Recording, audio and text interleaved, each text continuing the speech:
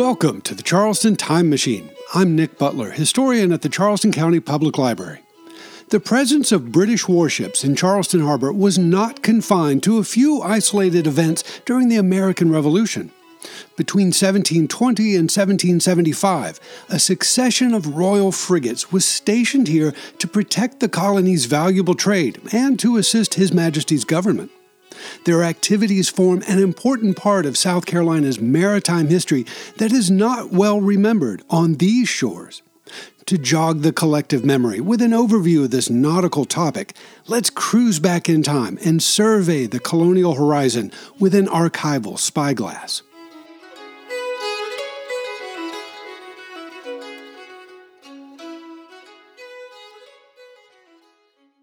Charleston was not only the first town established in the English colony of South Carolina, it was also the first and principal port of this state from 1670 to the present. As such, the movement of ships in and out of Charleston Harbor forms one of the principal features of this community's rich history. Privately owned commercial vessels have always formed the backbone of the coastal, intercolony, interstate, and transatlantic trade that brought wealth and prosperity to a portion of the people in South Carolina.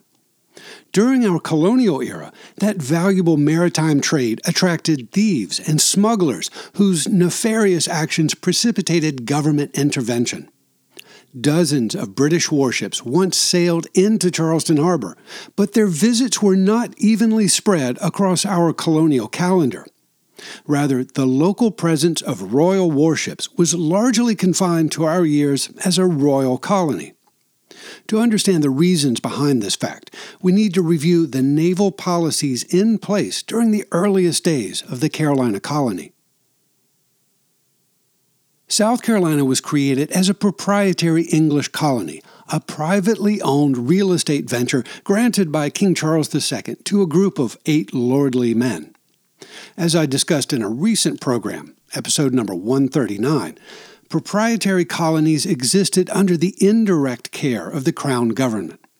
The king and his ministers were interested in the welfare of various proprietary colonies, but they trusted the proprietors who actually owned them to administer and defend those territories.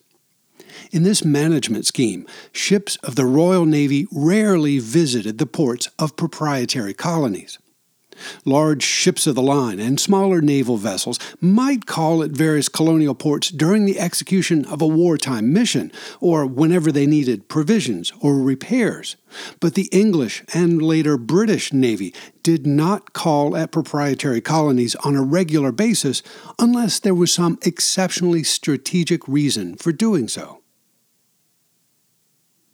If and when pirates or enemy privateers harassed the merchant ships sailing into and out of proprietary ports like Charleston, it was up to the Provincial Assembly to pay private citizens to outfit vessels to disperse the attackers.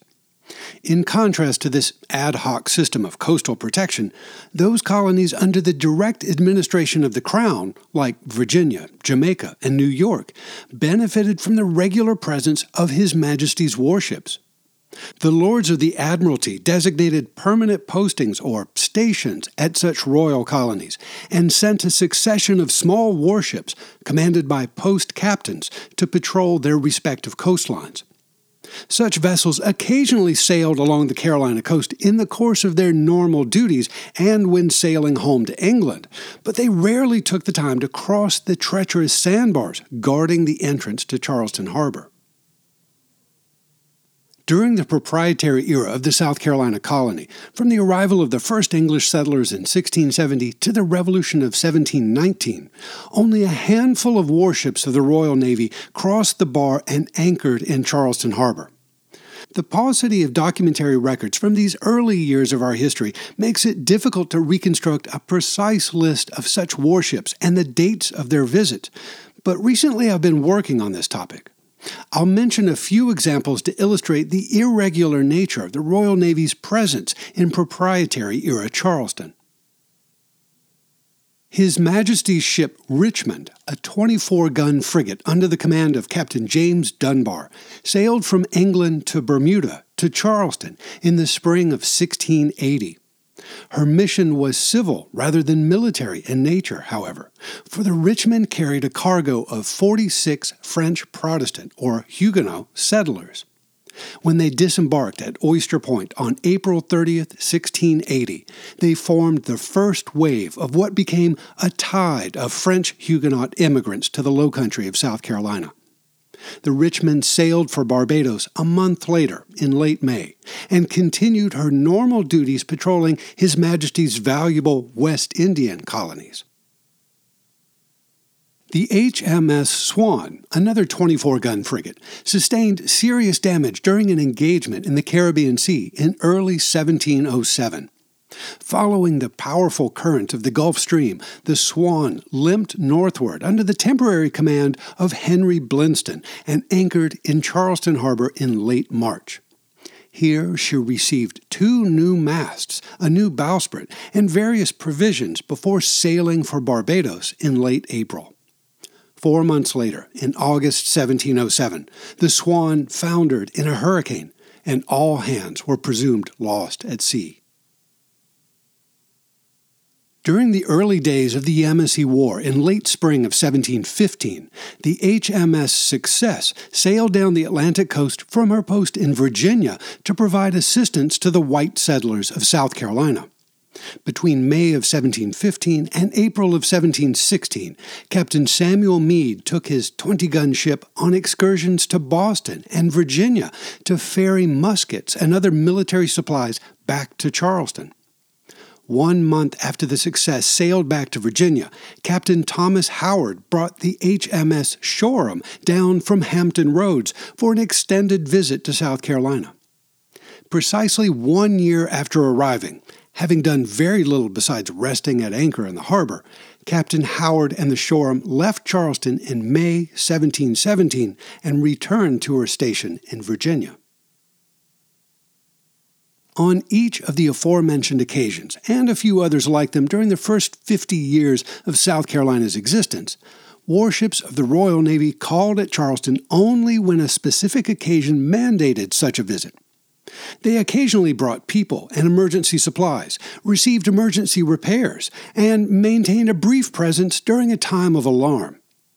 The capital and principal port of South Carolina was not part of the normal jurisdiction of the British Navy, however, and that fact was not a secret.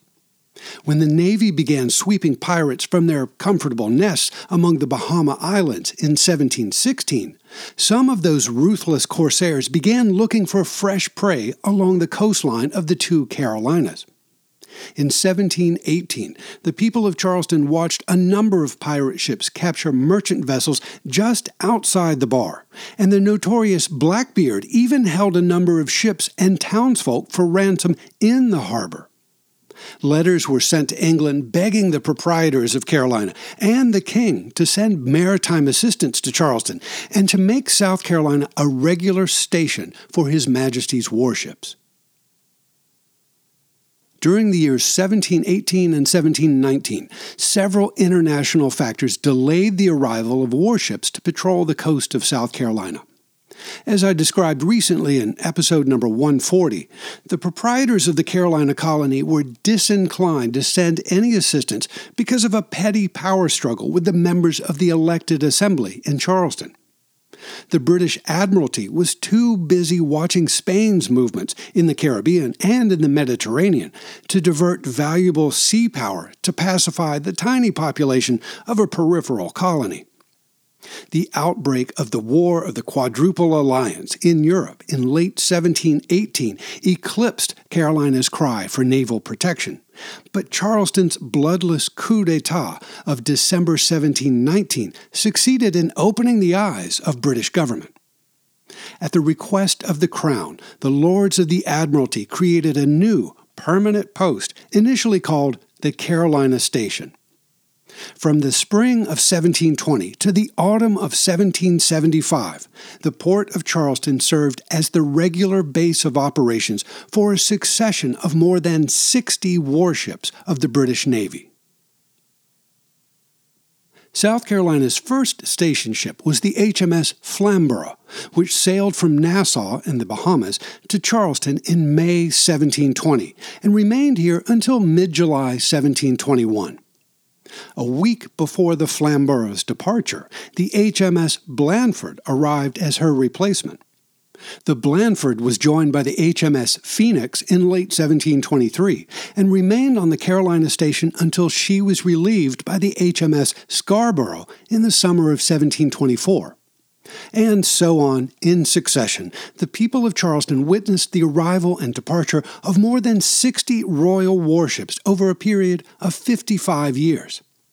The last of these vessels, the HMS Tamar, exchanged a few shots with an American schooner in November of 1775, and then sailed away to New York with South Carolina's last royal governor. I hesitate to provide an exact number of ships on the South Carolina station for two reasons. First, some of the vessels posted here received orders to transfer to other ports, and those vessels were occasionally ordered back to Charleston. I don't think we should double count such cases.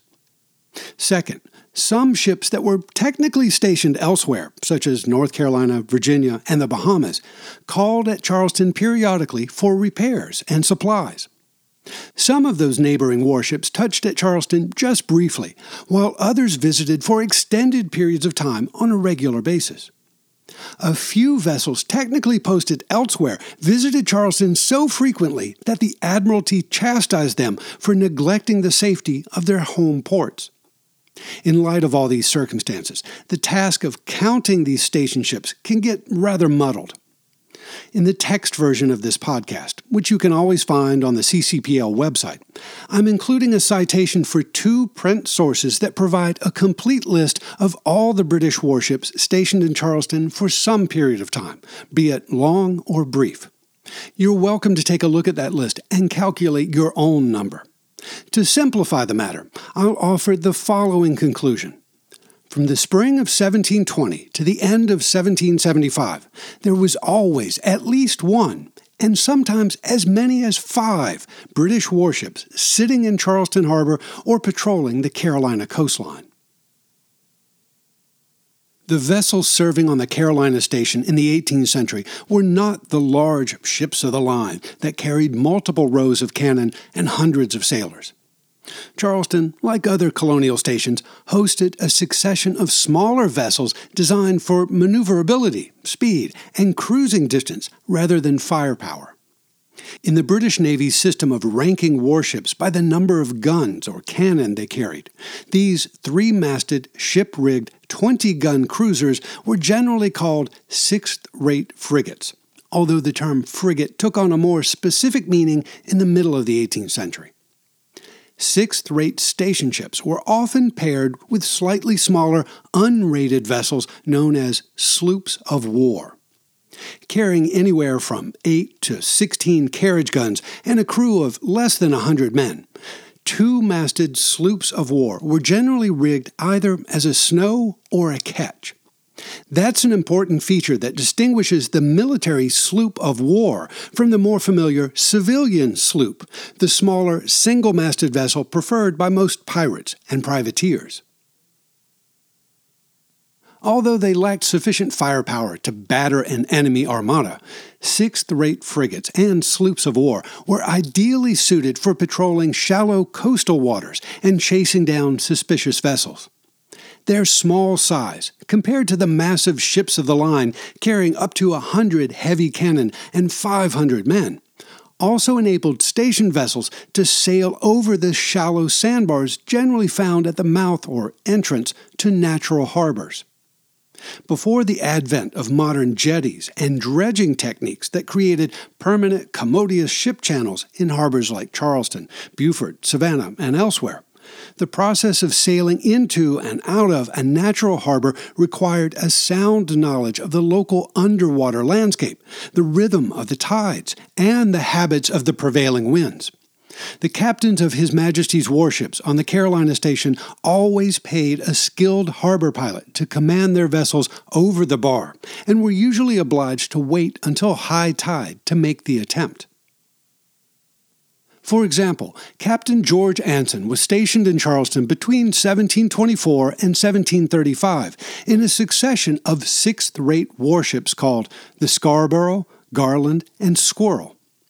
These vessels were nearly identical 20-gun ships, each measuring 106 feet along the gun deck, more than 28 feet in breadth, carrying approximately 375 tons burthen, and sailed by a crew of 130 men and boys.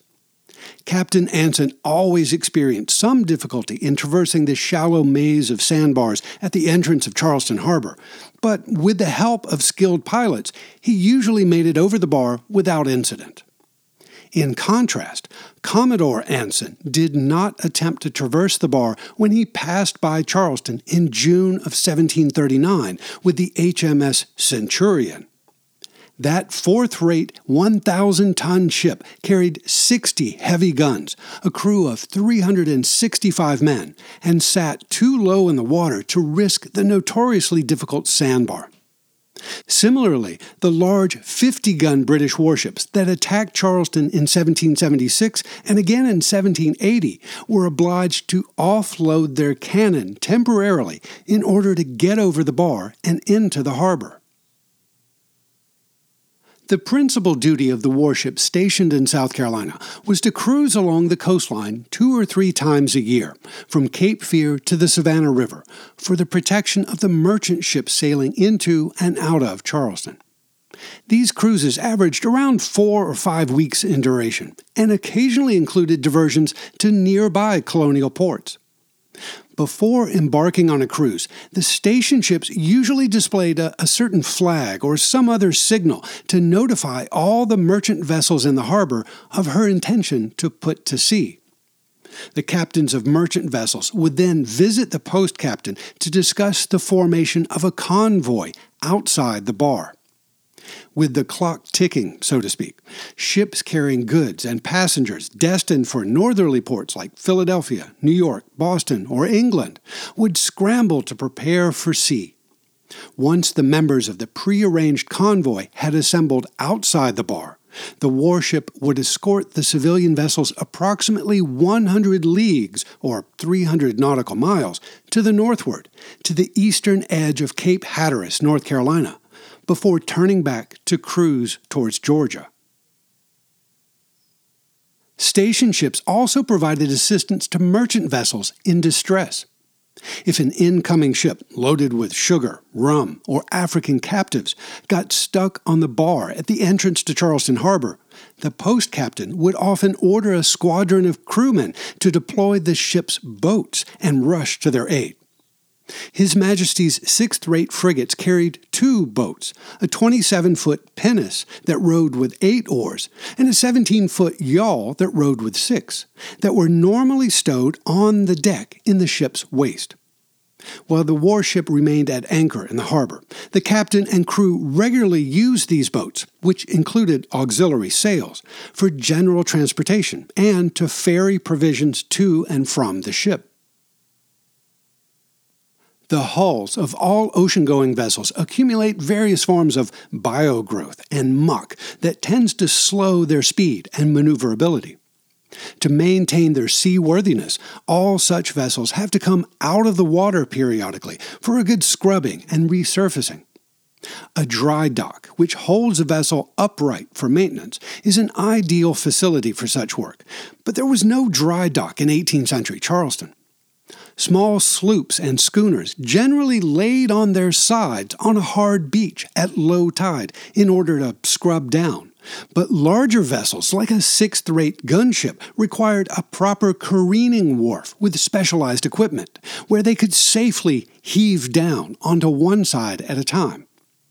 The details of such ship careening in early Charleston would easily fill an hour of your time, so I'll save most of that curious discussion for a later date. For the moment, however, I'll simply observe that most, if not all, of His Majesty's warships that careened in Charleston Harbor did so at a place initially called Quelch's Creek, which became known as Hobcaw Creek in the late 1720s. The periodic process of careening included scrubbing, scraping, caulking, replacing planking, and paying, coating the hull with pitch, tar, or other water-resistant materials. Repairs to other parts of the ship above the waterline generally took place while riding at anchor in the harbor, opposite to East Bay Street.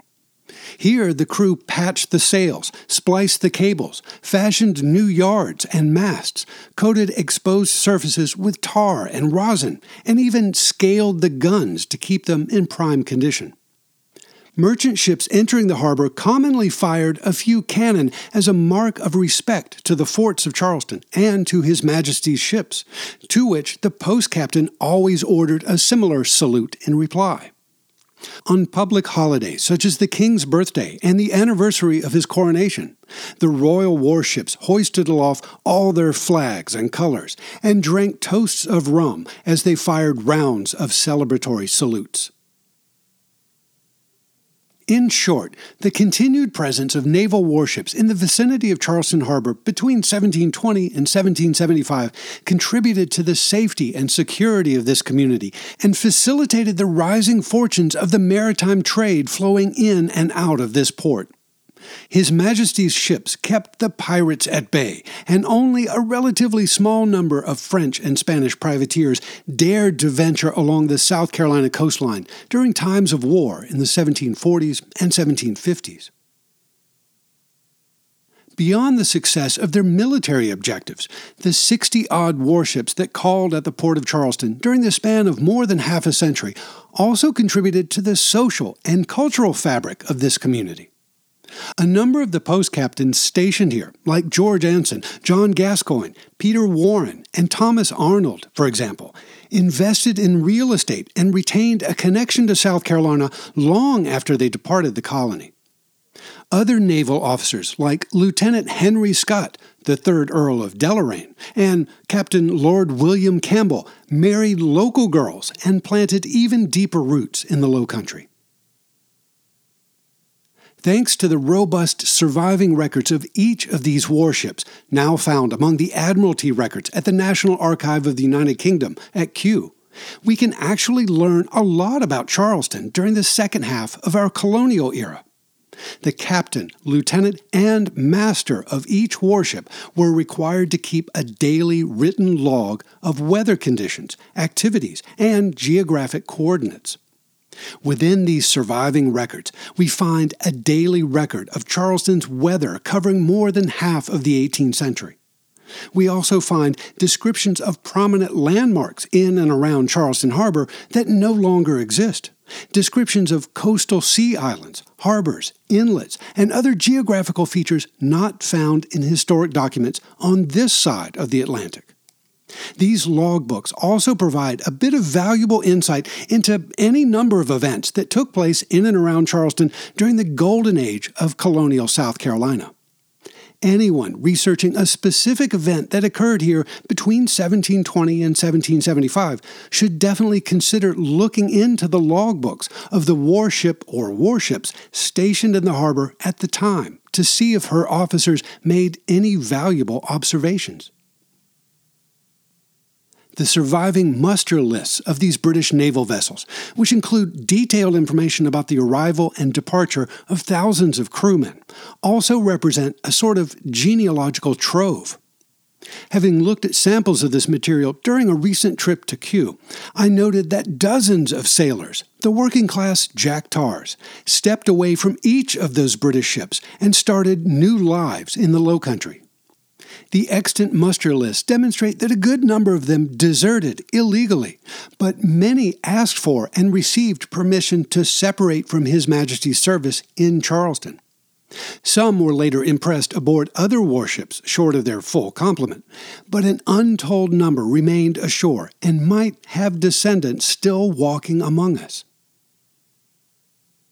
One could easily write a story about each of the warships stationed in Charleston Harbor between 1720 and 1775.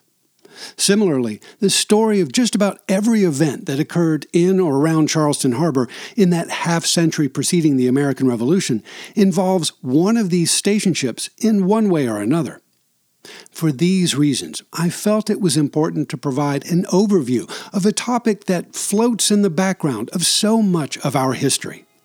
Many thousands of vessels, big and small, sail and steam, have passed through our historic harbor over the centuries, but few were as interesting and as dynamic as the warships of the British Navy, and none left such a valuable trail of records in their wake.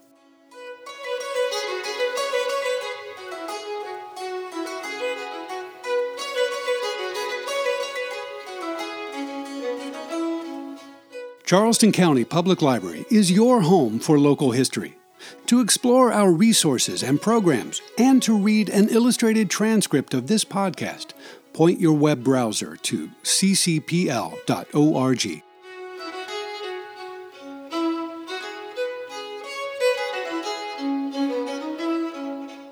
Thanks for listening to the Charleston Time Machine. This is Nick Butler, and I'll see you in the future.